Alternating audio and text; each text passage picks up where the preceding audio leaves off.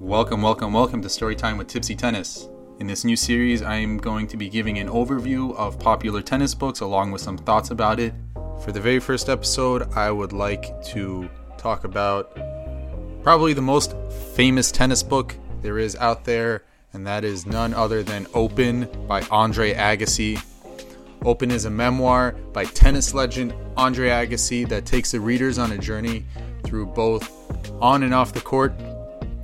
Agassi's writing is engaging, witty, and emotional, offering unique insight into the world of professional tennis and pressures that come with it.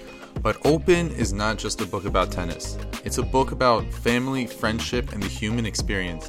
Agassi opens with this passage, the morning before he plays Marcos Baghdatis in the second round of the US Open. I open my eyes and I don't know where I am or who I am.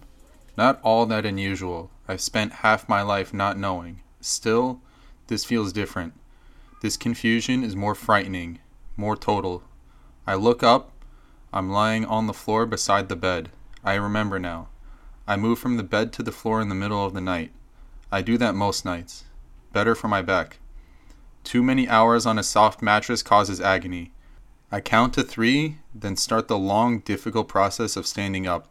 With a cough, a groan, I roll onto my side, then curl into the fetal position, then flip over on my stomach. Now I wait and wait for the blood to start pumping. I'm a young man, relatively speaking, 36, but I wake up as if I'm 96. After 3 decades of sprinting, stopping on a dime, jumping high, and landing hard, my body no longer feels like my body, especially in the morning. Consequently, my mind doesn't feel like my mind. Upon opening my eyes, I'm a stranger to myself, and while, again, this isn't new, in the mornings it's more pronounced. I run quickly to get through the basic facts. My name is Andre Agassi. My wife's name is Steffi Graf. We have 2 children, a son and a daughter, 3 and 5. We live in Las Vegas, Nevada, but currently reside in a suite at the Four Seasons Hotel in New York City because I'm playing the 2006 US Open, my last US Open. In fact, my last tournament ever. I play tennis for a living, even though I hate tennis, hate it with a dark and secret passion, and always have. As this last piece of identity falls into place, I slid to my knees, and in a whisper I say, please let this be over. Then, I'm not ready for it to be over. Agassi ended up winning this match in a thrilling 5-set match, where Baghdatis started cramping late into the 5th set. Agassi writes, moments later, something makes me turn back at Baghdatis. He's smiling at me. Happy or nervous? Maybe both. I smile back. I hear my name coming from the TV. I turn my head. Highlights from the match. The first 2 sets, so misleadingly easy. The third, Baghdatis starting to believe. The fourth, a knife fight. The 5th, the never-ending 9th game. Some of the best tennis I've ever played. Some of the best tennis I've ever seen. The commentators call it a classic. At this point, Agassi is laying in the locker room of Arthur Ashe, waiting for the physio to come, and he also writes, at last, I let my mind go where I wanted to go. I can't stop it anymore. No longer asking politely, my mind is now forcibly spinning me into the past.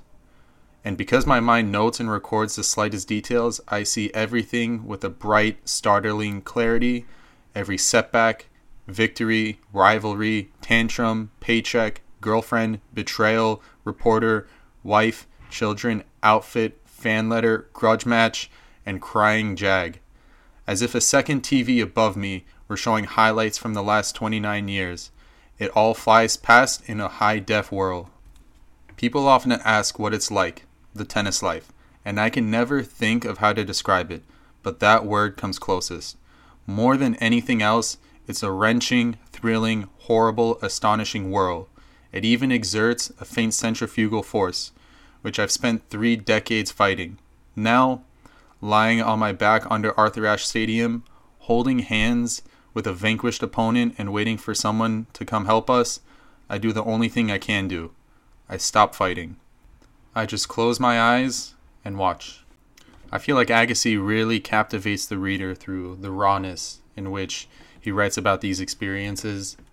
And it's also quite interesting how he starts the book with the second to last match that he he had ever played. The book continues with Agassi's early life in Las Vegas, where he was raised by his father, Mike. Mike used to be a former Olympic boxer who was determined to turn his son into a superstar. He built a tennis court in the backyard and coached Agassi relentlessly, often using unorthodox methods like hitting tennis balls at him from a machine while he stood in a dumpster. Agassi describes his childhood as lonely and isolated, with the only real friends being the tennis players that he competed against. He was rebellious and a stubborn child and constantly pushing against his father's authority and struggling to find his place in this world. And I think that's something that a lot of tennis players can relate to, especially the ones being forced into playing tennis. You see nowadays a lot of players are being pushed into it at a very young age, precisely like with Agassi. I'm sure many competitive tennis players can attest to this, that when you decide to play, and this is not only for tennis but any sport really, it can strip the adolescence of children, and we really see that throughout Agassi's book. Despite his difficult upbringings, Agassi quickly rose through the ranks as a junior and turned professional at the age of 16. He quickly became known for his powerful ground strokes, flashy outfits, and outspoken personality. He also developed a reputation as a bad boy of tennis, frequently getting into arguments with umpires and players and pushing the limits of the sport's rules and etiquette. That sounds familiar. Agassi's professional career was filled with ups and downs. He won multiple Grand Slams, including French Open, Wimbledon, and US Open, and became one of the most recognizable and popular athletes in the world. But he also struggled with injuries, depression, and a sense of disillusionment with the sport he had dedicated his life to. Agassi describes winning his first Grand Slam title at the 1992 Wimbledon Championships as one of the most emotional moments of his career. He had previously struggled to perform well on grass and had been written off by many critics as a player who couldn't win on this surface. But Agassi defied the expectations and made it to the finals, where he played Goran Ivanisevic. The match was tense and grueling affair, with both players battling back and forth. Agassi eventually won in 5 sets, and he describes the moment of victory as, quote, flood of emotions. He writes that he was overwhelmed by a sense of relief, joy, and gratitude.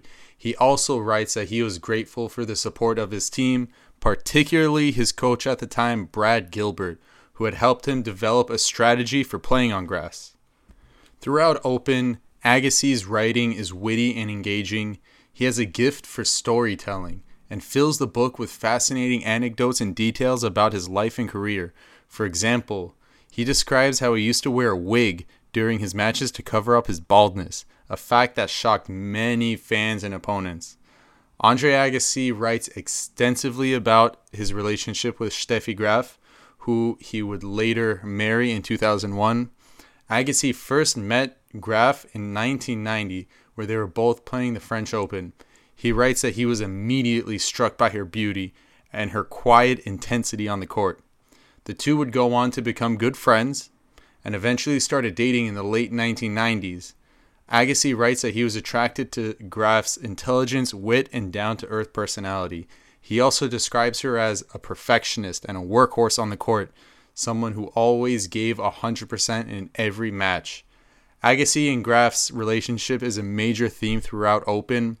He writes about the challenges of maintaining a long-distance relationship while they were both competing on the professional tennis circuit.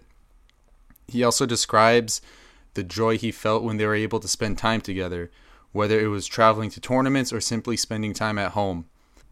We've seen it when tennis players date other tennis players. I believe Hewitt and Sam Stosur, they were married for a little bit, but that didn't really work out. Fognini is married to Flavia Pennetta, which is working out. And it's always interesting to see two tennis players date, because you would think, oh, they have so much in common, they'll make a great couple. But what you don't really understand is the independent dynamics of it. I mean, Agassi brings up the long distance part of it as well, and two tennis players don't always match. So if you're thinking about dating, that hot chick at your tennis club, you should still probably do it because you're not a professional tennis player and you guys can get along just fine. But if you are a professional tennis player, it could be tricky sometimes. A memorable passage Agassi writes is about the day that he proposed to Graf in the mountains of California. He describes the nervousness he felt leading up to the proposal and the overwhelming sense of relief and joy when she finally said yes.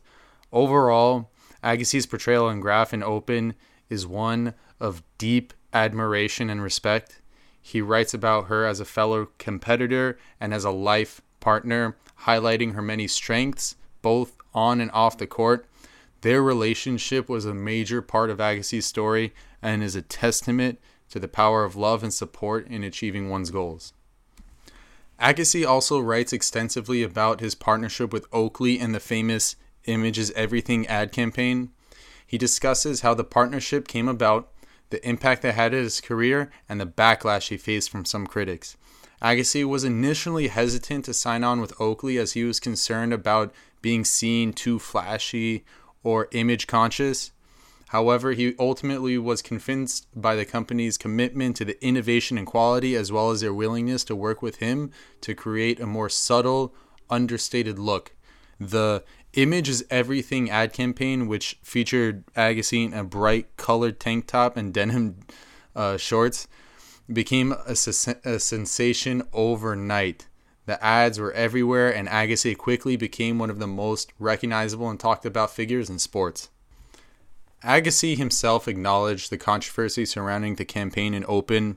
He writes that while he was proud of the work that he did with Oakley, he also understood the criticisms that were leveled against him. He admits that the ads were not entirely representative of who he was as a person or a player, but that they were a necessary part of his evolution as a public figure. Ultimately, Agassi's partnership with Oakley and the Image is Everything campaign helped to establish him as one of the most iconic and marketable athletes in his generation. It also paved the way for other players to explore new ways of expressing themselves and their personal brands. While the campaign may have been controversial at the time, it remains a fascinating and enduring chapter in Agassi's remarkable career. Another interesting aspect of the book is Agassi's relationship with his rivals on the court, particularly Pete Sampras. Agassi and Sampras had a fierce and often tense competition over the years, but they had a surprisingly large amount of respect for each other. Agassi and Sampras played each other 34 times over the course of their careers, with Sampras coming out on top in most of their matches. Despite their intense rivalry, Agassi writes that he has a deep respect for Sampras both as a player and as a person. He describes Sampras as a tough competitor who was always focused and determined on the court. He also writes about several memorable moments that he shared with Sampras over the years. Agassi writes about the first time he played Sampras at a tournament in Florida when they were both teenagers. He described the match as a slugfest, with both players hitting powerful shots and showing off their skills. Sampras won the match, but Agassi says that he knew from that moment that he had a formidable opponent. Agassi and Sampras played each other in the quarterfinals of the 2001 US Open in what would turn out to be their final meeting on the court. Agassi writes that he was nervous going into the match, knowing that this could be the last time that they would ever play. The two played a memorable match that went to a tiebreaker in the fourth set, but with Sampras ultimately coming out on top. Another relationship that I want to highlight in Agassi's career is his relationship with his trainer, Gil Reyes. These guys were the epitome of what a dynamic duo should be. Agassi and Reyes first met in the 1990s when Agassi was struggling with injuries and looking for a new training regimen. Reyes was working as a strength and conditioning coach at the University of Nevada, Las Vegas at the time, and had already earned a reputation as one of the best in the business. Agassi was initially skeptical of Reyes' methods, which focused on functional fitness and injury prevention rather than a traditional weightlifting and cardio. However, I want to really highlight the impact that Reyes had on Agassi as he became a close friend and a mentor for him. Agassi writes about the many hours they spent together talking about life, love, the pursuit of excellence, biddies.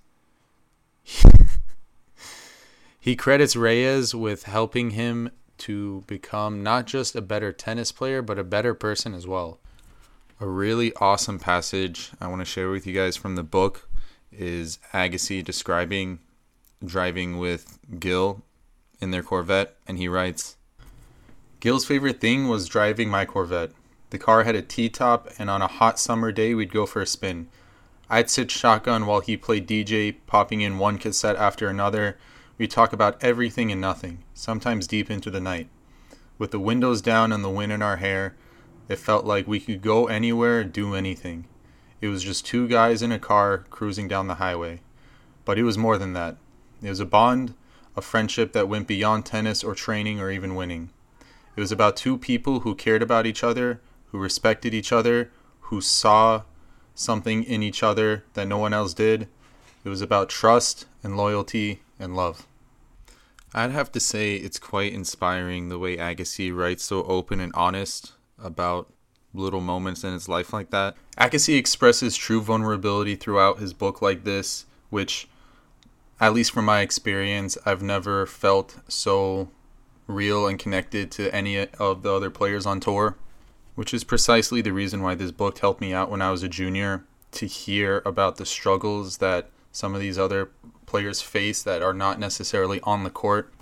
And Agassi really gives us the opportunity to look at him for the person that he is, rather than the person we want him to be or even the player we want him to be. I encourage all of you who are listening to go out and read this book. The last thing I'm going to leave you with are Agassi's final words when he retired on Arthur Ashe Stadium at the US Open, losing to Benjamin Becker. He writes, "Becker takes me out in 4 sets. I can feel the tape of the finish line snap cleanly across my chest. US Open officials let me say a few words to the fans in the crowds and at home before heading into the locker room. I know exactly what I want to say. I've known for years, but it still takes me a few moments to find my voice." Ladies and gentlemen, Andre Agassi.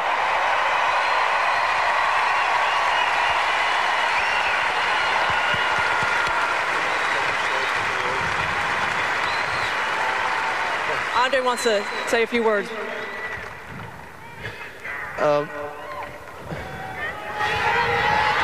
Thanks.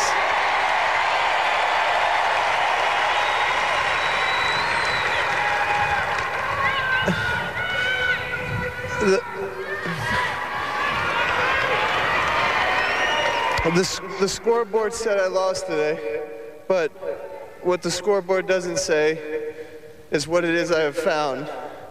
And over the last 21 years, I have found loyalty. You have pulled for me on the court and also in life. I have found inspiration. You have willed me to succeed, sometimes even in my lowest moments. And I have found generosity. You have given me your shoulders to stand on, to reach for my dreams, dreams I could have never reached without you. Over the last 21 years, I have found you, and I will take you and the memory of you with me for the rest of my life. Thank you.